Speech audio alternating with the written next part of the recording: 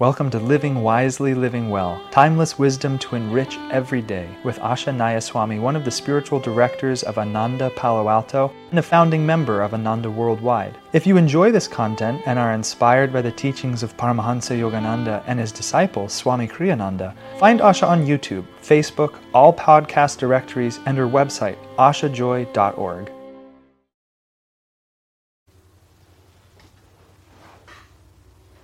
Living Wisely, Living Well, June 7th. Look people straight in the eyes, not daringly as liars do, who look at, but not into, people's eyes, but rather with the wish to include other people in your thoughts and feelings. My, that is a very subtle combination of concepts that Swamiji is talking about.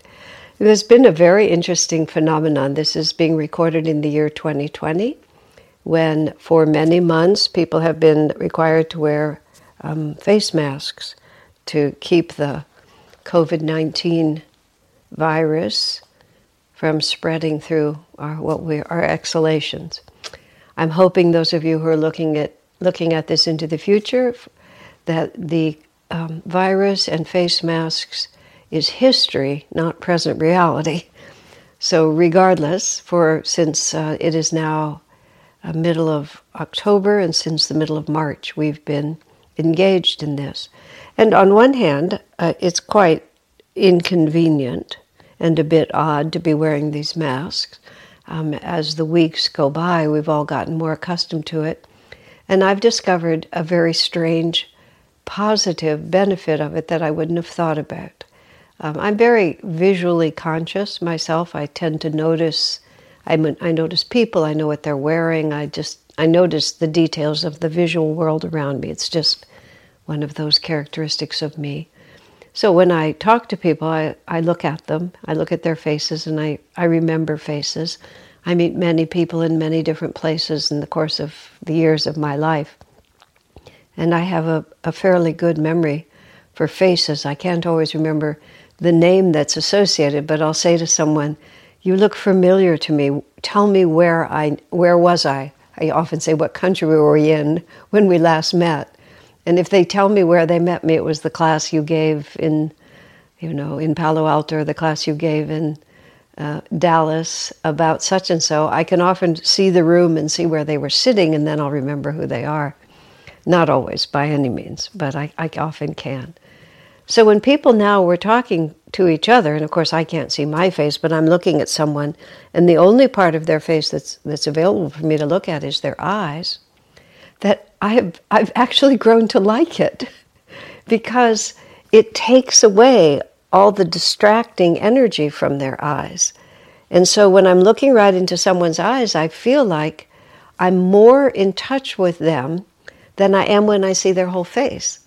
Because after you talk to someone and they have had a mask on, maybe you go outside and they take their mask off, and all of a sudden I'm looking at the mouth and the nose and the chin and everything that moves around, and I actually find it reveals less of the person than it does when the only thing that I have to relate to is the eyes. Isn't that interesting? I mean, this is the way it's always been, and I have a strange feeling that's been sort of fun for me too. I feel in certain ways, I want to almost say more relaxed, because I'm halfway behind a mask. And so I feel sort of like protected. And then I can feel that my energy goes out of my eyes more dynamically than it does when I'm not wearing the mask. Isn't that just funny how everything has its own positive? I've been, only a little bit have I traveled in the Mideast. Primarily I've been through Dubai, and we did go to Israel, but we didn't see much of what I'm about to say, which is women in burqas. But in Dubai, I saw women in burqas, and I saw women just reduced down to just their eyes. Their hair was covered, and their whole body would be covered. It was amazing to me that you could still read their whole consciousness. You could just tell who the person was, even though, there was some other bodily communication. You could tell if a person was to a certain extent, if they were large or if they were slender. There was also the manner of movement. And it was just interesting to me also how when the details of the body are hidden, the manner of their movement, their whole sort of attitude as they move their body, is more rather than less obvious, because it's all that you can see. You just see this moving form, and you can tell if it's graceful, whether it's at ease, if it's clumsy, if it's self-conscious, if it's confident. So again, it was just amazing to me that the eyes are, and of course now here I'm going to give the cliche, the eyes are the window to the soul. And the soul is really who we are. And all of this, the rest of this physicality that we do operate, and that does, even as I was saying, as a person's posture and their walk reveals who they are in their consciousness, all the rest of this does communicate. It does say who I am, who I wanted to be, the kind of form that I created and the way I use it, do say a lot of things to us, but it's really the eyes where the real self is. I remarked, I'm for those of you who are watching this only on the podcast, you can't necessarily see me. For those who are watching it on video, you can see that I'm a woman of a comparatively small size. I'm not so small that people are startled when they see me, but as females go, I'm a little bit on the small side. And I don't think of myself as big or small, except there was a period of time when, for various reasons, I was in close association with a number of very big men, big, tall, strong men. And I clumsily sort of became a little fascinated by what it would be like to move through the world with such a big, strong body. And I became slightly obnoxious to one of my friends because I was sort of a little too focused on it. And finally he just looked at me, he said, "Asha, my body is the right size for my consciousness," meaning just drop the subject. In other words, that is who that person was physically strong and moving through the world with that physical strength. That was part of who they were, and it felt perfectly natural to them. So what I'm also saying is, yes, everything else counts, but when it really comes down to it, and we all know this from our experience, the real communication often is through the eyes. In fact, when we put on these masks for the first time, I was joking that we would all have to take lessons from women who had been dressed like that for a long period of time so that we could learn to communicate through our eyes, and I think we have. So now Swami is just talking to us and suggesting to us that if we really want to give to people and also to receive from them, that we should participate in the potential that direct eye contact has. But it's very interesting how he makes the distinction. Don't be like liars are, who look directly at you. He said, look into the eyes of the person. I remember when I was dealing with a teenager, and I was pretty sure he was telling me the truth, but I wasn't certain that he was telling me the truth. And I was watching the way he looked at me with this just like wide-eyed innocence, just right into my eyes. Now, can I remember? I think he was telling me the truth, but there was something exaggerated about his way. And I kept thinking to myself, how do I discern? He's so deliberately looking into my eyes, I could feel the conscious effort behind it. Isn't this odd? I can't remember. No, I don't think he was being dishonest with me. At least it doesn't stand out. But this does stand out in my mind that I didn't know how to evaluate it. I couldn't figure out how to tell. But the difference between looking into and looking at. Now, people look at you without looking into you, even when they're not lying. People look at you without looking into you because they're not in the habit of really communing with other people. They're afraid to commune with other people. They're just not interested in communing with you or someone else. But when we really give to people, and how does Swami say it? He said, look but into people's eyes with the wish to include other people in your thoughts and feelings. It's very interesting to me how often, well, the word is people talk at you. People don't talk with you, they talk at you. Being a public speaker myself and being in conversations that appear to be one-sided, I've had to give a lot of thought to what actually creates communication. When I'm giving a class, or even more so when I'm doing a recording like this recording, which is not being live streamed. So my entire communication is an intuitive projection into the future in an effort to reach the consciousness of people, and I don't know who you are. I don't know where you are. I don't know what your circumstances will be.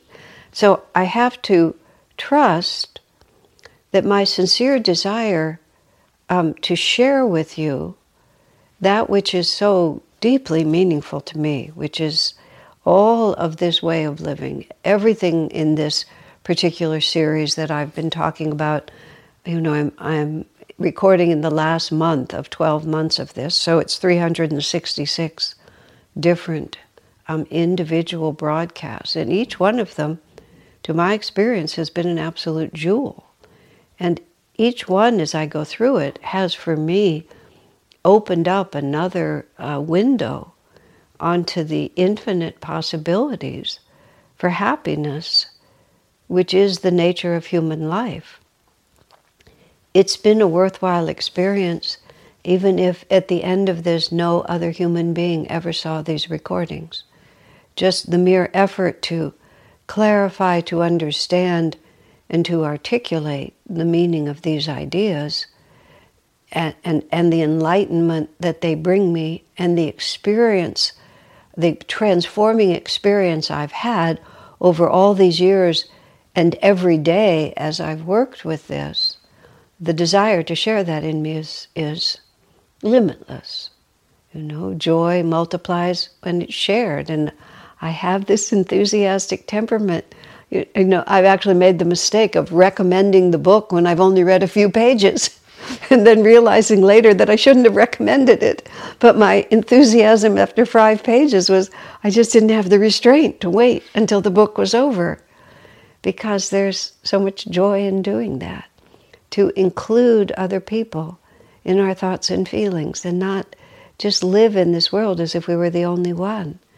And again, I've observed sometimes when people are trying to communicate, their focus is entirely on their own ideas. And it's almost like, and I'm exaggerating this, but it's like their focus is on inside their brain with the beauty of the thought that they're expressing. And so they'll say it out loud, but it's almost like the energy just goes right back into their brain and then stirs up another idea which comes out again, which actually can be very interesting. I've heard very, very interesting talks that are delivered in that manner. But it's more a presentation of wisdom, of insight, of intelligence, of knowledge.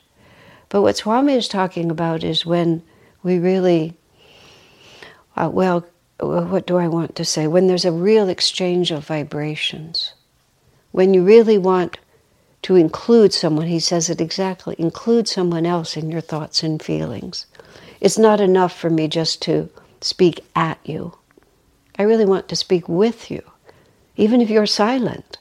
Swamiji has often commented how much the kind of communication that he did a great deal of course, which was exactly what I'm doing. This is recorded, but even in person. And this is in person in the sense that Divine Mother knows. And it's sort of like I speak to Divine Mother and she knows who it's going to be delivered to and then will help guide it. And that's not, I don't feel, that's not mere sentiment. I think that's really true. Swamiji has often commented how, especially when he's talking in person, but even when talking to a camera, that it's really more of a conversation than it appears. Because there is this flow of energy going out in a very sincere desire to communicate, a desire to, just as he said, include others in one's thoughts and feelings. So experiment with it. Sometimes people find it disconcerting to really look into someone else's eyes. So experiment with it. And practice losing your self-consciousness in your deep interest in connecting with someone else. As Swamiji says, look people straight in the eyes, not daringly as liars do who look at, but not into people's eyes, but rather with the wish to include other people in your thoughts and feelings. God bless you, my friends.